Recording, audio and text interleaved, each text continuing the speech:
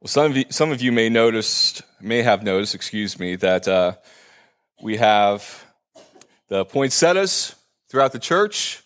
We have a few wreaths hung up here and there, and I am wearing my Christmas sweater. So it is that time of year again. It is the Christmas season, and today we are beginning our Christmas series, which is titled, I Have Come, the Incarnation in the Plan of God.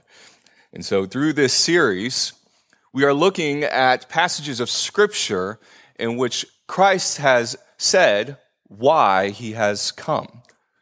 For what are the reasons that he has come? What are the reasons that the incarnation was necessary? And so that's what we're going to be looking at today in the next few weeks in our new Christmas series, I Have Come. And so today, we are going to begin that series through this passage in John chapter 6, verses 35 to 40. I'm going to read that for us now. Jesus said to them, I am the bread of life. Whoever comes to me shall not hunger, and whoever believes in me shall never thirst. But I said to you that you have seen me, and yet do not believe. All that the Father gives me will come to me, and whoever comes to me I will never cast out. For I have come down from heaven, not to do my own will, but the will of him who sent me. And this is the will of him who sent me, that I should lose nothing of all that he has given me, but raise it up on the last day.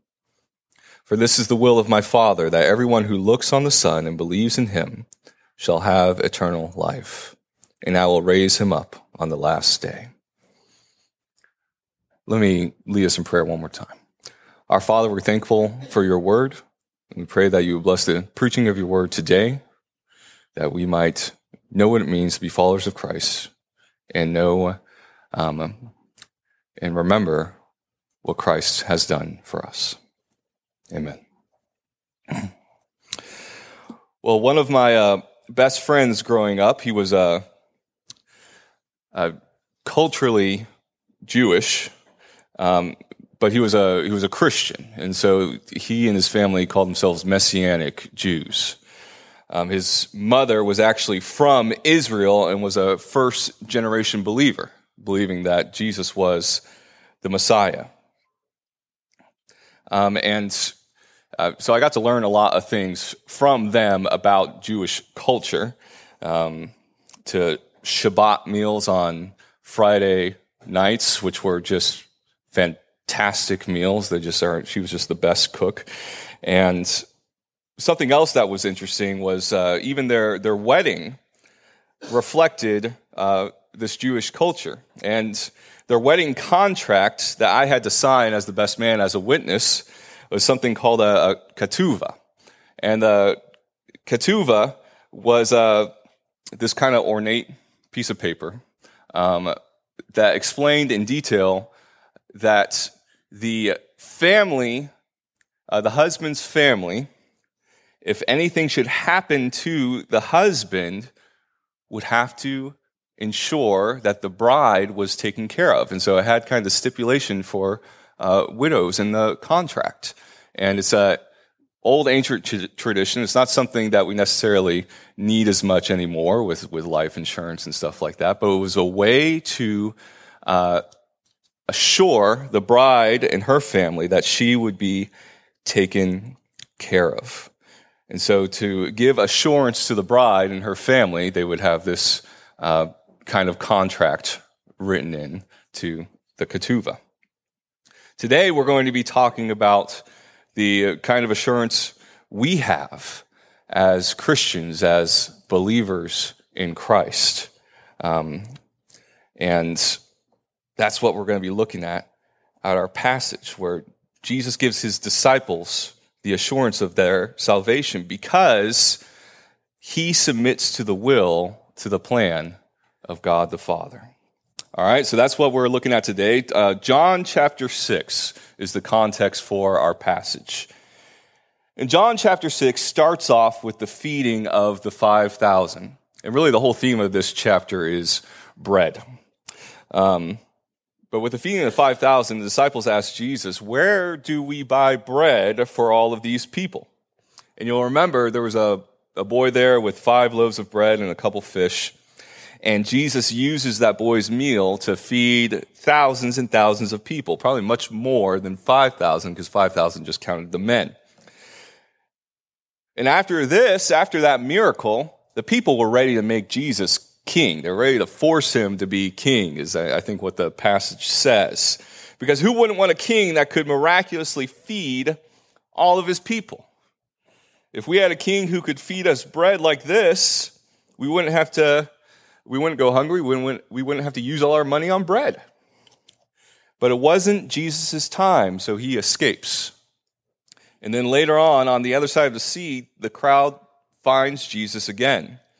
And that's where a dialogue between Jesus and the Jewish crowds began. And that's what's unique about the Gospel of John, is that we see so much dialogue and so much discussion from Jesus to the crowds or to individual people. And so it's a unique and precious gospel for that reason.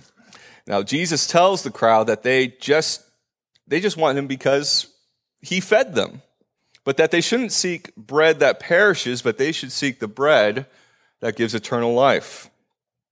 He's talking about spiritual things. They are stuck on earthly needs, understandably so. But that's what Jesus does in the Gospel of John. He uses kind of the earthly material situations to talk about spiritual things. So they ask a very natural question: what must we do to get this bread, right? Bread that never perishes sounds great to them. Jesus tells them to believe in the one whom God sent. Of course, Jesus himself. That's what you must do, believe in Jesus. So the crowd says, okay, what sign will you do so that we'll believe in you? Which is a weird thing to ask, in my opinion, because he just fed thousands and thousands of people bread and fish from just 5 loaves and 2 fish. It's hard to believe that they had forgotten what Jesus had done. So my guess is that they just want more food. But they refer back to Moses. They say, Moses gave us bread from heaven. They're referring back to when God supernaturally provided for the Israelites so that they could survive in the wilderness. So God gave the people of old a sign. Now what sign are you going to give to us? That's when Jesus says this in verses 32 to 34. Jesus then said to them, truly, truly, I say to you, it was not Moses who gave you the bread from heaven, but my Father gives you the true bread from heaven. For the bread of God is he who comes down from heaven and gives life to the world. They said to him, Sir, give us this bread always. Jesus reminds them that it was not Moses who gave them the bread, it was God. God was the one who sent the bread from heaven. And Jesus, all throughout the Gospel of John, is constantly telling the people that he came from heaven. He was sent down to earth from heaven. Okay, and so that's where we begin our passage this morning. Okay, and why has Jesus come? Well, he came to be the bread of life. Let's look at verse 35. Jesus said to them, I am the bread of life. Whoever comes to me shall not hunger. Whoever believes in me shall never thirst. Now, this is the first of many I am statements in the Gospel of John. I am the bread of life. I am the light of the world. I am the good shepherd. I am the resurrection and the life. The phrase in the Greek is ego eimi. And it's the same unique phrase that is used in the Septuagint, that is the Greek Old Testament, in Exodus when Moses is speaking to God in the burning bush, and God identifies himself to Moses as I am who I am. Ego eimi. And that same phrase is being used here and then onward. And so there is a veiled reference, I think, back to the name of God when Jesus uses this language.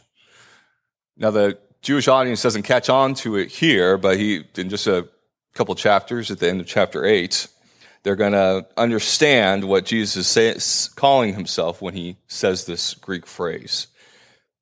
So with that I am statement, Jesus calls himself the bread of life. Now, what we have to remember about the ancient Middle East is that meals were different. For us, the center or the focal point of the meal is meat. It reminds me of our Thanksgiving this year. I decided I want us to make the whole meal. I want to give that a try. We never really made the whole meal before. We usually purchase the meal. But this year, Ruth and I decided to make the entire meal ourselves. Ruth made all the sides, and I was in charge of the main dish, the turkey.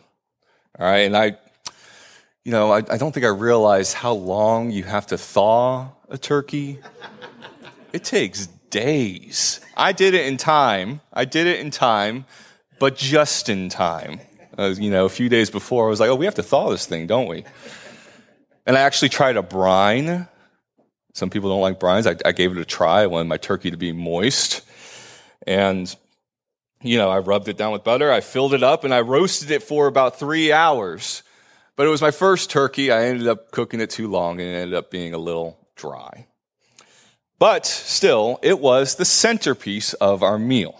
That's how it is for us. The meat is the centerpiece. We had bread, but bread was a side item. But back then, meat was not the centerpiece usually, unless perhaps you were very wealthy, maybe it was. Bread was the centerpiece. Bread was what kept you full. Bread is what fed your family. Bread was what kept you on your feet so you could work. So in ancient times, bread was often a metaphor for life itself. It was essential to live. It was never just a side item. So when Jesus is saying he is the bread of life, his audience would understand what he means by that.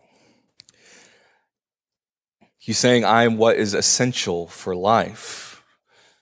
Not only that, I am what will satisfy your life. And that's why Jesus says, whoever comes to me will not hunger. Take part in Jesus, believe in him, and you will be fully satisfied for all eternity. You will not hunger and you will not thirst. You will not thirst is an interesting one to add in here when talking about bread. But earlier, Jesus had talked about living water to a Samaritan woman. He could give her the living water that would keep her satisfied for all eternity as well. So Jesus is the one who gives living water, but also is the bread of life. And the way you partake in this bread of life is by believing in him. He is essential for eternal life. Jesus continues in verse 36. But I say to you that you have seen me and yet do not believe. All right, so the people here have not just seen him, but they've heard his message, and they've actually seen him perform extraordinary miracles. He fed thousands of them just a few verses ago, not long ago for them. And yet when they saw him, they saw political gain or possibly economic gain. They didn't believe in him, even though they saw him provide as the one who came from heaven, as the one who was sent from God. Now, it's hard to imagine that there could be people in Jesus' day who would see what he did and listen to what he said and still not believe him, but that was the case. So Jesus tells them, verse 37, all that the Father gives me will come to me, and whoever comes to me I will never cast out. Of course, if you're a Jewish person in the time of the Bible, you wanted to be seen and known as someone who knows God, who obeys God, who's in the right standing with God. But in the Gospel of John, Jesus is constantly having to tell people, if you don't believe me, then you don't know the Father, because I was sent by the Father. Chapter 5 is all about how close Jesus and the Father truly are. Jesus only does what the Father tells him to do, and Jesus accomplishes everything that the Father has for him to accomplish. All of his deeds are the Father's deeds because he does what the Father tells him to do. And here, I think, is another statement like those ones. Everything the Father gives me, I keep. So if you were of the Father, or if you knew the Father, you would come to me. But instead, you don't come to me, so you don't know the Father. He's talking to people who don't believe him. Now, these are all things that would be pretty offensive to his audience. He says this not only to the Jews around Galilee, but to other people, but to the leaders in Jerusalem as well, to the Pharisees and the Sanhedrin. And As a result, they are not fond of him. They're constantly trying to kill or capture him. But they can't, because it's not his time yet. So while these types of things would have caused offense to many, these words would have been very reassuring to those who heard Jesus and believed him. If you know Jesus, then you know the Father, and Jesus will never cast you out. And that's an idea he's going to expand upon in just a few verses. So Jesus is the bread of life that is essential for eternal life. He is what can satisfy us in this life. That's why he came. He came to be the bread of life for us and give us eternal life. And he also came to do the will of the Father, okay, as we'll see in this next section, verse 38. For I have come down from heaven, not to do my own will, but the will of him who sent me. So like the manna that God sent down from heaven to feed the Israelites in the wilderness so that they could live, God sent Jesus, the bread of life, down from heaven. Why? To do the will of the Father. Jesus has come to do the will of the one who sent him. In the Gospel of John, this is how Jesus is described very often. He only does what the Father tells him to do, like I said before. He only heals whom the Father tells him to heal, which is apparently everyone. He only says what the Father tells him to say. He only performs the miracles that the Father tells him to perform, and he's only going to stay as long as the Father permits him to stay. When the Father decides it's time for Jesus to be done, then he'll be done. In the way that John describes the connection between Jesus and the Father, it's so deep, it's so close, it's so intertwined, it's almost as if Jesus and the Father are one and the same. It's why in Colossians, Paul writes about the supremacy of Christ, that he is the image of the invisible God. If you ever want to know what God, the Father, would do or would say in a certain situation, all you need to do is look at Jesus. He was sent to do the will of God the Father. Jesus didn't come on his own by himself with his own plan for coming, but he was sent by the Father, has a relationship with the Father, and carries out the plan of the Father. So we've established that Jesus will accomplish the plan of the Father. But what is that plan? Verses 39 to 40. And this is the will of him who sent me, that I should lose nothing of all that he has given me, but raise it up on the last day. For this is the will of my Father, that everyone who looks on the Son and believes in him should have eternal life, and I will raise him up on the last day. And here in these two verses, we have an extraordinary statement about the assurance of salvation we have as believers in Christ. Christ has come so those who believe in him will have eternal life. We've discussed this in Ephesians, in the Gospel of John, but what it takes to have salvation from your sins is belief in the gospel of Jesus. We are saved by the grace of God through faith in Jesus Christ. But not only that, Jesus reassures believers here that the will of the Father, which he has come to accomplish, is that everyone who believes in him will be raised up on the last day. None whom the Father gives to him will be lost. None that believe in him will be lost. We have a great assurance of salvation that Jesus will keep those who trust in him until the final day when all will be raised up with him. This is the will of the Father, and we know that Jesus accomplishes the will of the Father. That's the great hope we have in Christ Jesus. He is reliable, and he accomplishes what the Father has sent him out to do. Jesus isn't like me when Ruth sends me out to get groceries and I forget half the stuff she sent me for. Or if I'm going from the car to the house, but I must do it in one trip and I'm carrying too much stuff and a bag breaks and I break all of our eggs. Jesus isn't like that. He doesn't make mistakes. He keeps his promises. He accomplishes the Father's plans. And so we have a great assurance of salvation, that he will keep us until the day we are raised up to be with him. And so in this passage, we've looked at a couple reasons why Jesus came from heaven to earth. Okay, and so as we're thinking about this passage, I want us to remember why Jesus came. He came to be the bread of life for the world. Just like in ancient biblical times, bread was essential for life, Jesus is essential for eternal life. He's the only one who can give us eternal life, and he's the only one who can truly satisfy us. He came to be the bread of life for each of us. And then he came to submit to the Father's will so that those who believe in him would have eternal life. We have a great assurance of eternal life because our Savior demonstrated his obedience to the Father's will until the very end. And it's difficult to think of this idea of Jesus submitting to the will of the Father without thinking of his final night in the Garden of Gethsemane.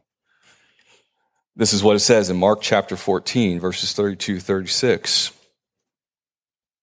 And they went to a place called Gethsemane, Jesus and his disciples. And he said to his disciples, "Sit here while I pray." And he took with him Peter and James and John, and began to be greatly distressed and troubled.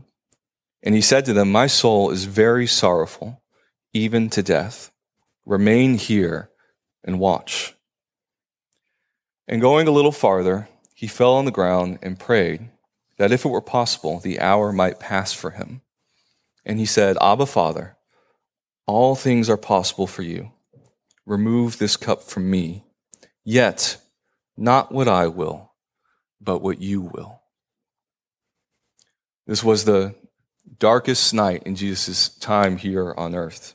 He was about to face something he had never faced before, the wrath of God upon all sin. That was the cup he's talking about here. The cup is the judgment of sin. And yet he seemed to have some sort of understanding about what he was going to go through. Because we see it through the extraordinary anguish and the fear of facing something he has never faced before. Yet even so, even with all of this anguish, he still has the capacity to say, "Not my will, but yours be done." In Jesus' darkest hours, faced with betrayal from his disciples, death upon the cross, and the judgment of God for all sin, Jesus still obeyed the will of God. And if he was not willing to abandon us in his darkest hour then, we can rest assured that he will keep us even now until the end and raise us up with him for eternal life when that final day does come. Because Jesus said, "Not my will, but yours be done." That is the assurance, the great assurance of salvation that we have through our Lord Jesus Christ. Let's pray. Our Father, we thank you once again for your word. We thank you that we have a great assurance, not because of a contract, but because of the character and the merit of the person in whom we trust and have faith. Lord, we can know that you have sealed us with your Holy Spirit, that you are keeping us for that great day, that our sins are forgiven, that you are sanctifying us and making us like Christ because of what Jesus Christ did for us on the cross. And because even though what he was facing was extraordinarily great, and the anguish that we see in the Garden of Gethsemane was great, he was willing to submit to your will. And there he sets the example for us, Lord, that we might, each one of us, in hard times, when the opposition seems too great, that we might be willing to say also, Lord, that not my will, but your will be done. That we might be willing, Lord, in our lives as well, to submit to your will for us. Lord, that's not easy, but we pray that your Spirit would guide us in how we can do that all throughout this week, in the big things and the little things as well. In the name of Jesus we pray. Amen.